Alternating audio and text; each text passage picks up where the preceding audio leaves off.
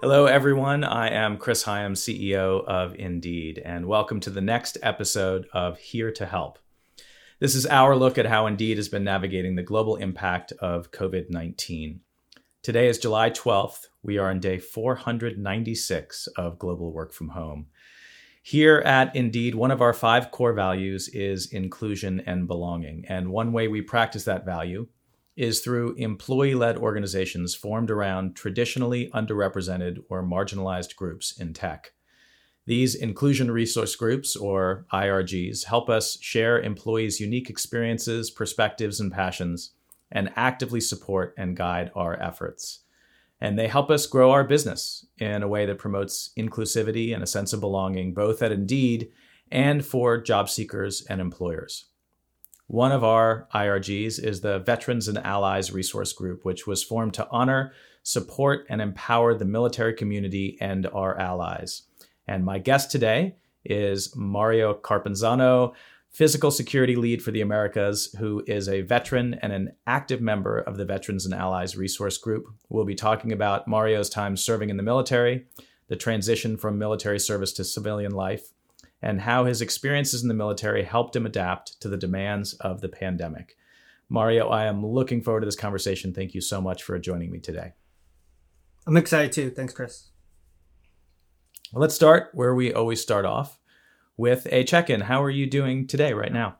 I'm good. Good nerves. Excited to talk about this stuff.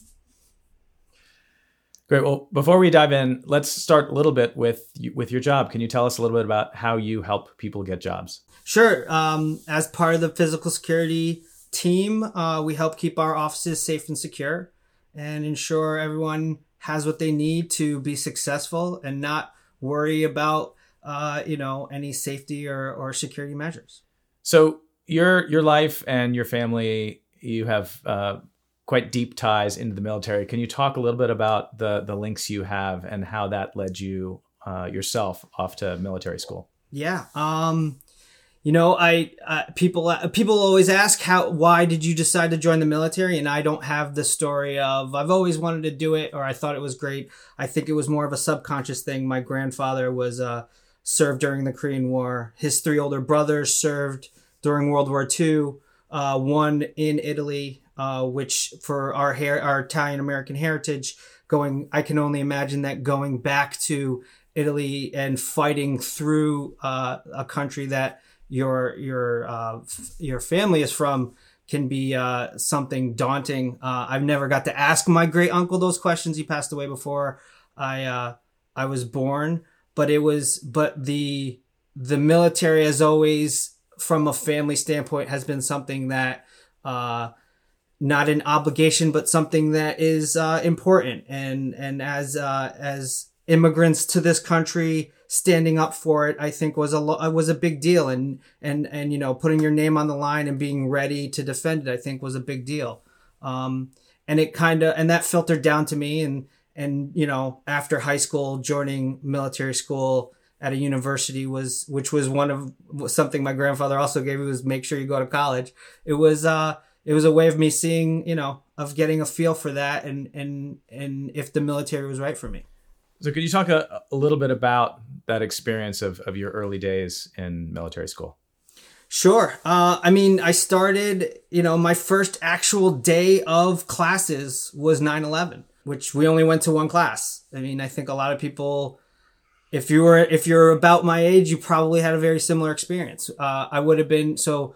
Norwich University is a military school, one of the senior military colleges of the United States. And, I was at school for, the better part of a month doing, learning to march and being yelled at to do push-ups and so on. And this was our first day of classes, and you go to your first class and something's happening. Now, as a freshman at Norwich University, you don't have a TV, you don't have a radio, you make phone calls when you're allowed to at certain times of the day.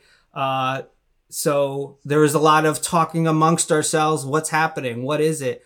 And you don't know until they tell you. And by the end of the day, it was pretty obvious that there was something big going on, and they rolled TVs out in the hallways and we got to see what was happening.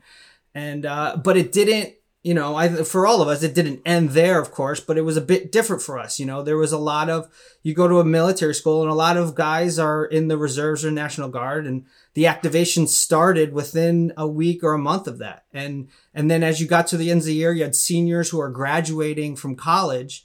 And many times, especially for the Army, there was about a month or two where you had an opportunity to kind of get your things together and move out of school and get ready for your first assignment in the Army.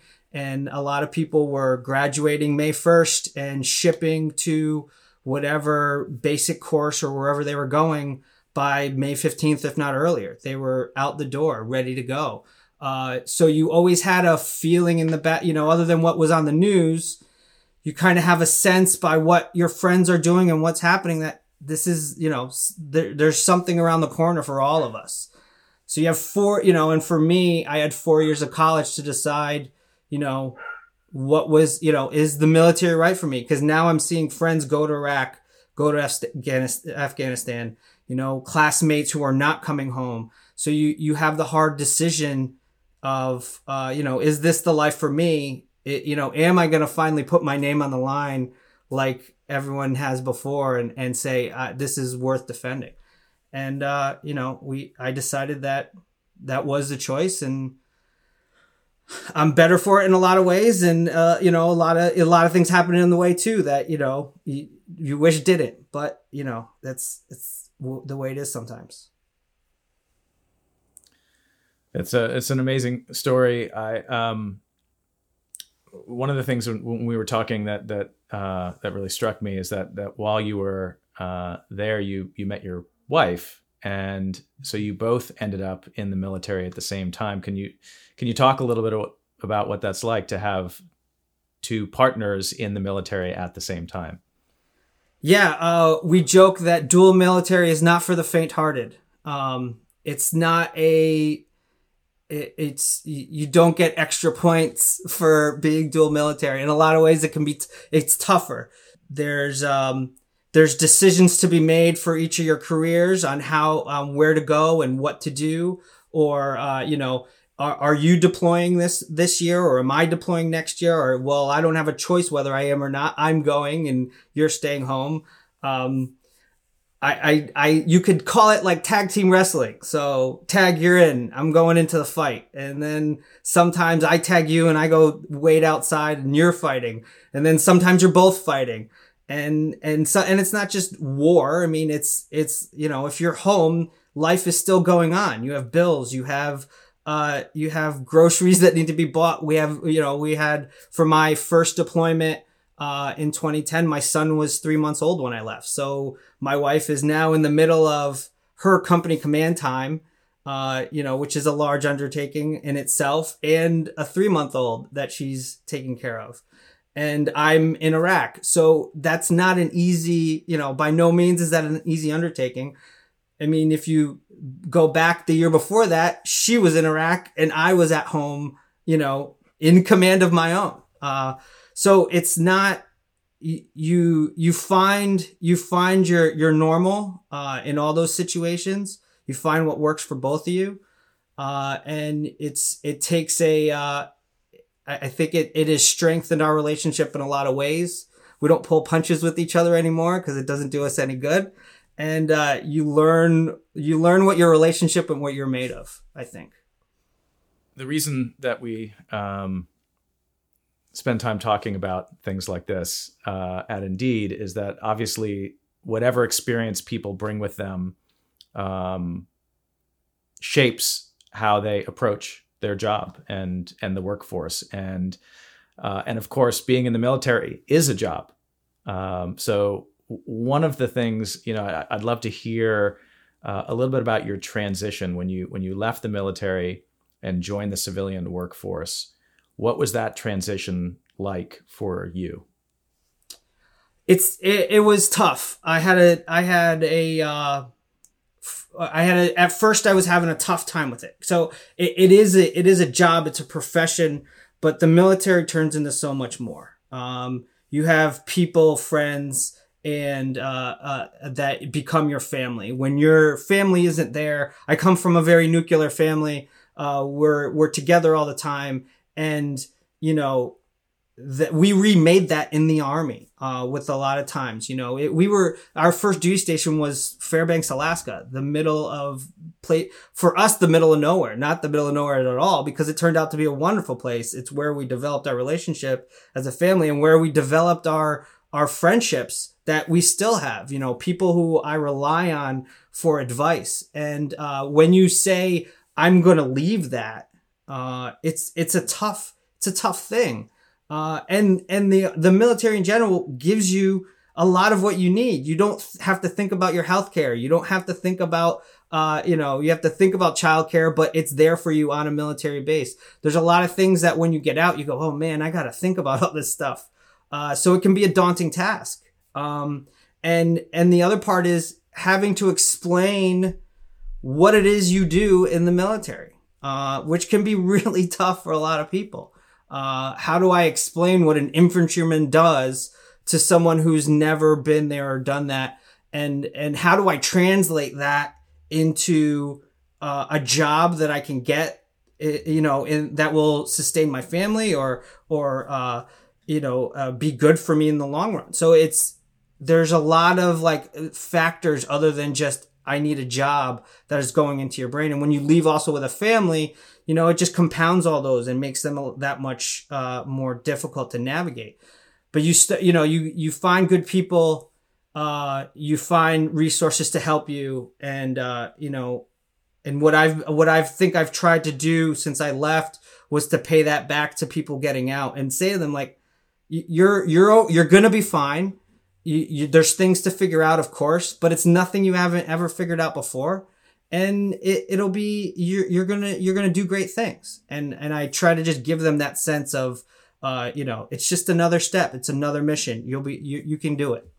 So one of the things that's very clear from the military experience is that there's an incredible focus and opportunity around leadership development. Can you talk about some of the lessons that you learned from the military about leadership?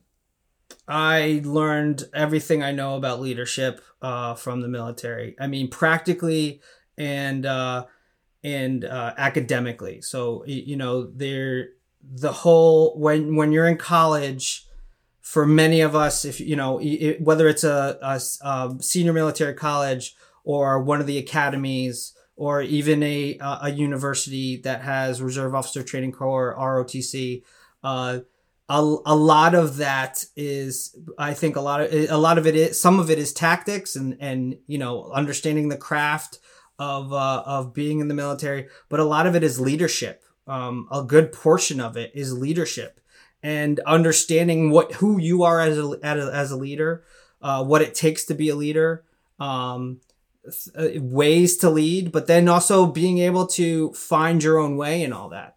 I mean, one of the toughest things in the military is that when you walk in, so if you walk into the military as a lieutenant like I did, and you're 21, 22, 23 years old, and you become a platoon leader, if we're talking Army, and you have, could be upwards of 50 people, as little as 20 so people in your platoon, and you have to lead them. They're looking at you for the decisions. Well, the part they don't tell you when you're teaching all this is, well, some of those men and women are going to be, 16, 17-year-old veterans. And in my case, 2-3 tours to Iraq and Afghanistan, people who know their stuff, and know what they're doing.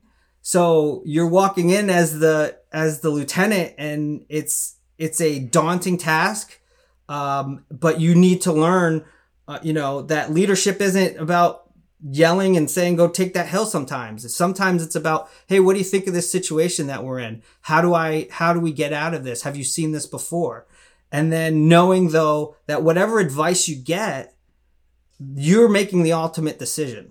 You are the decider in all this stuff. Your team, when a team gets good and you start trusting each other, you make the hard decisions and they're going to execute it, because sometimes they may not agree with what your decision is, but they know where you're coming from. They understand that hard decisions need to be made, and they know they trust you enough to put themselves in a situation and know that you would do the same for them. So it's a lot of I think the key word is trust in all that, is trusting yourself, trusting each other, and working hard for them as much as they work for you. So the U.S. military is probably one of the most sophisticated organizations in the world when it comes to how they think about training and skills development beyond just the leadership part that you talked about. And that translates, certainly in your case and in millions of others, to bringing incredibly valuable skills and attributes into the job market. Can you talk a little bit about some of the things that make veterans fantastic employees? Sure. Yeah. One thing that I always think about and try to tell people is that the military of today and probably in the past is not the movies. I could take parts of movies and tell you that's something that really happened or that's real. And I think a lot of times you have to take the feeling of that, but people just look at it sometimes and think, well, that's just what you do. You just march places and go where people tell you to do. But the military of today is the most technical and one of the most demanding professions I've ever seen. It's more than just whatever is on your, whatever your skill set is, whatever your MOS or military occupational skill is. I give the example a lot. When I first got out and I was doing security for another company, we were hiring a young man who just got out of the military, just got out of Afghanistan for that matter within the last 6 months or so. He was an engineer and we were hiring for an operations center position, and the hiring manager wasn't quite sure if he had the skills. His resume didn't seem like it, just said that he was an engineer in the Army and that he did route clearance, and he wanted to know if I had some insight in it. So I walked in the interview and I had a nice conversation with him. I said, "What did you do when you were in Afghanistan?" And he was like, "Oh, I drove a Husky. I did route clearance." And a Husky is a mine resistant vehicle that is literally used to, drive over mines or IEDs and get blown up. And I said, "Okay, well, did you have a GPS in your system in your vehicle?" "Yeah, of course." I'm like, "Did you put the encryption in yourself? Did you put in all your data?" "Absolutely, I did. I wouldn't let anyone else do it." "Okay, did you have we call it a Blue Force tracker. It's literally it's a map overlay that shows everyone's positions on the battlefield. You're able to send messages on there." So I said, "Did you run your Blue Force tracker? Were you able to send messages, alerts? Did you work with other people across the battlefield?" "Absolutely. I mean, there's no way I was going to be allowed to not do that." "Okay, yeah, I know." I'm like, were you able to use your radio? Were you able to, call, jump to different frequencies and call different people? "Oh, absolutely." And it's like, "And you did all this, and this wasn't your full-time job, was it?" He goes, No, that's just what you do because it needs to be done. And that's the way it is. I was like, and I turned to the hiring manager and said, "This is this guy can do operations center work." And it's a lot of times for a lot of us is you don't realize the additional duty or the things you're doing around your job are just as important of what the job is. There's not a lot of route clearance in the United States, clearing mines and things, of course, but all those other very intricate things that he was doing, even just maintaining his truck, performing oil changes and maintenance on his truck is a huge deal and has value. And being able to pull those small little ideas or work that people have done can not only show a hiring manager that this person has skills we didn't even realize, maybe it shows that person like, maybe this is something I can do full time, that I can do more than just, infantry work or shoot cannons. So that was always a big deal to me. Well, what else did you do in the military? What additional duties did you do? Because people will hire you for those. So I think that's a very clear example of how valuable those experiences are and what people can bring to the workplace. And yet, we have, more than 200,000 veterans entering civilian life in the U.S. every year. They're incredibly talented. They have this amazing relevant experience, and yet so many of them find it incredibly challenging to find roles that they're qualified for. Why is that? Some of it is just you're not getting the training to kind of describe those things that I'm talking about. How do I put that on a resume? Who's teaching you how to put that on a resume?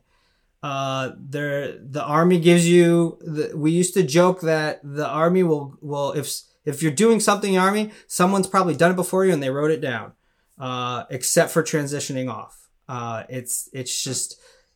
They'll give you a little bit here and there, and then it's kind of like, thank you for your service, and you're moving on. And that's where I think guys like me or anyone who has spent any time in the military or cares about the military, and what our service members are doing after the military, need to take the time to kind of learn about those steps and help them with their resume building and help them with their interview skills, and really kind of show them that they have all these skills. They're all right there. It's just putting them onto paper or showing them how to do it. What are some of the things that we as Indeed, who sit between hundreds of millions of job seekers and employers, how can we help veterans and employers better understand how these skills are transferable? I think we started developing some great things on the website to help capture a lot of occupational skills. We've done as part of the IRG, we've done a lot of webinars and different kinds of events to bring veterans in and show the support that people have for them, and show them that it's not just about what they did in the military, that one job skill. It's about a lot of different things, and there's people there to help. And it's really great to kind of be part of that and push for veterans to kind of get that help that they need. It can be tough for people to they just, it can be tough for people to kind of understand how to transition off the military and really find their worth again. I talked to someone a few weeks ago. I just can't seem to figure out how to get to the next level, and it's just a lot. Some of it's patience. You feel like you're at a certain level in your military career and you decide I need to make a change. And it's a lot of what I felt too. And you have to go and look for that help and say, I don't know this. And let people help you with that stuff. And we do a lot of that stuff here. A lot of it's just support, just having a company like us and people like us in our IRG and just all around the entire company know that someone is they take the time to know a veteran or know what help they might need is huge. And it pays, it might not pay dividends directly with a job right now, but that confidence that the things that they've done is a multiplier and not a negative detractor is huge for them. So you're an active member here at Indeed in the Veterans and Allies Inclusion Resource Group. Can you talk a little bit about the work that the IRG does to help our veterans and to help create allies? Sure. I think our IRG is wonderful in one of the simple ways is just allies. Veterans in general can be very inclusive, exclusive people. We want to stick together, which is great. We know what we know, and it can be at times, you don't want anyone else to know, or no one could ever understand me. That can be the thought process. And the idea of inclusivity, I suppose, as opposed to exclusivity, is a huge deal. And I think what veterans of, the global war on terror and this younger generation that's coming up needs to understand, wants and needs.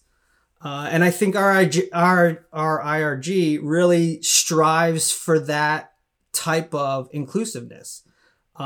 It's not just about being a veteran. It's not, I don't personally, with our IRG, I don't personally care if you're a veteran. You're here. What do you want to talk about?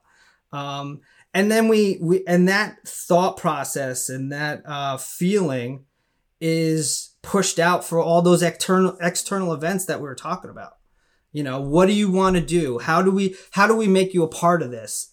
Is a huge thing. A lot, the other part of it is a lot of veterans are just looking for community outside of the military. It's great to be exclusive with the VFW, and those are great organizations. I'll never take away from them. They're amazing and do amazing things. But when you pull in, a civilian who has no ties to the military and they just want to be a part of it, and they want to know how they can help and what they can do, it will make a veteran think, oh wow, there's more. It's more than just thank you for your service. It's deeper than that.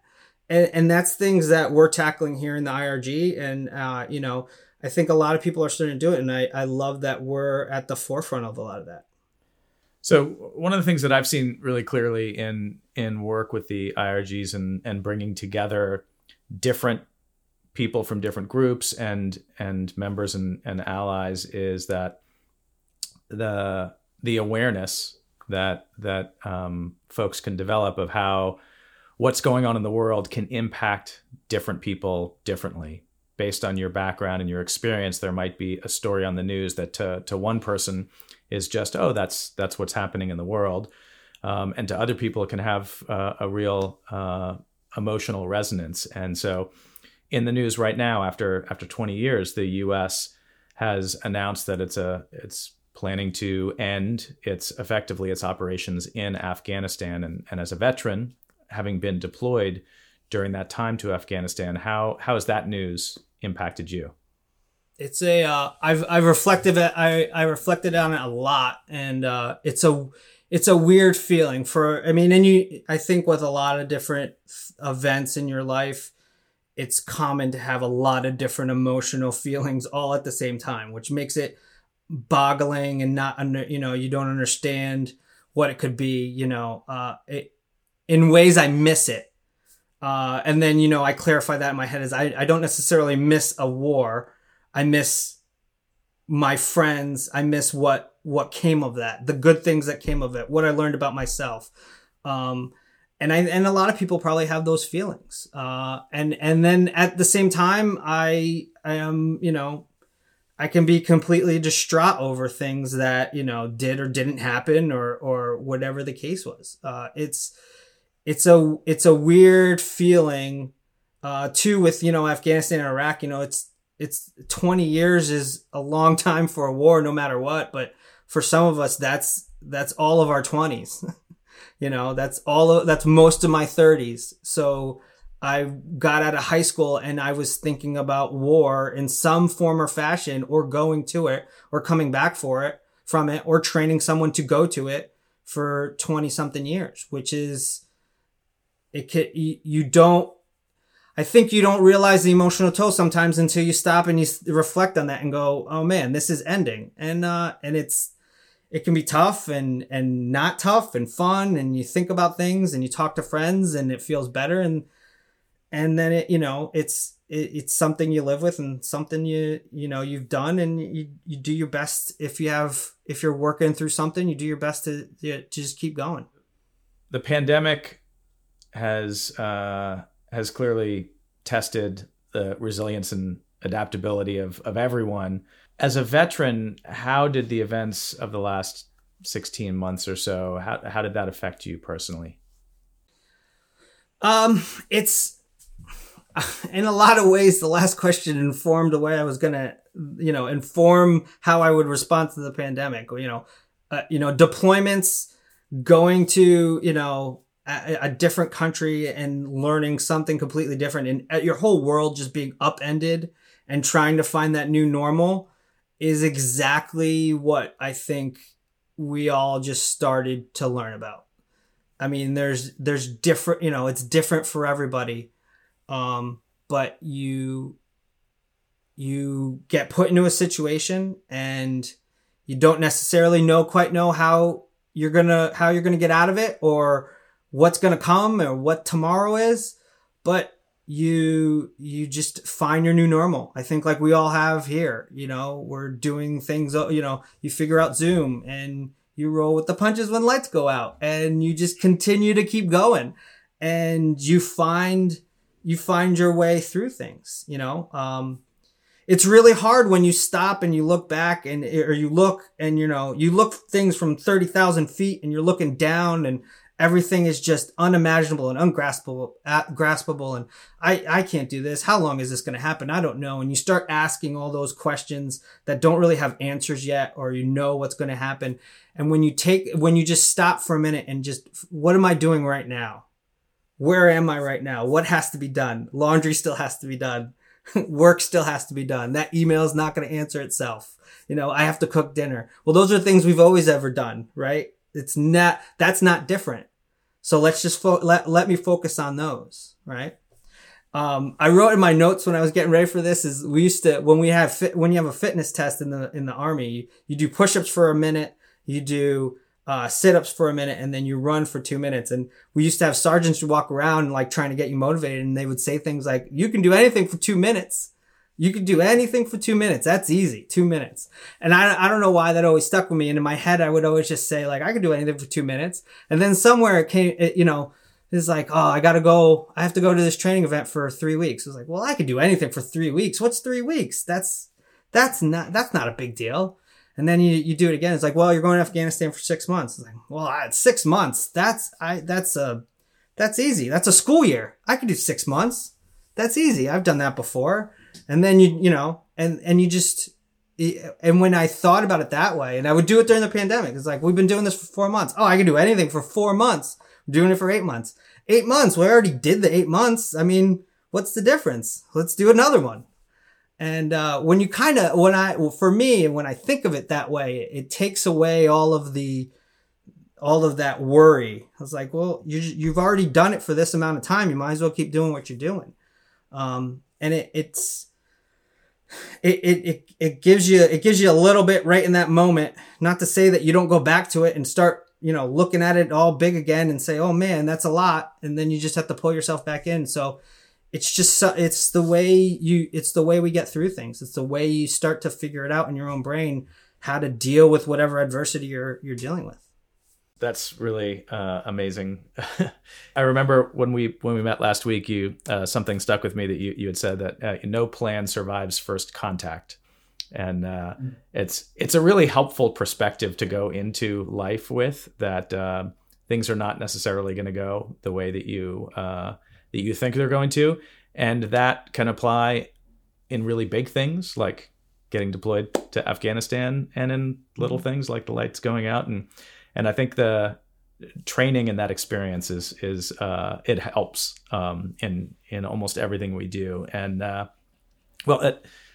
we could keep talking for a long time, but I'd like to just wrap up with the way that we usually wrap these conversations up, which is just looking back over the pandemic and thinking about from your personal experience, what's one thing that has happened that gives you some optimism for the future?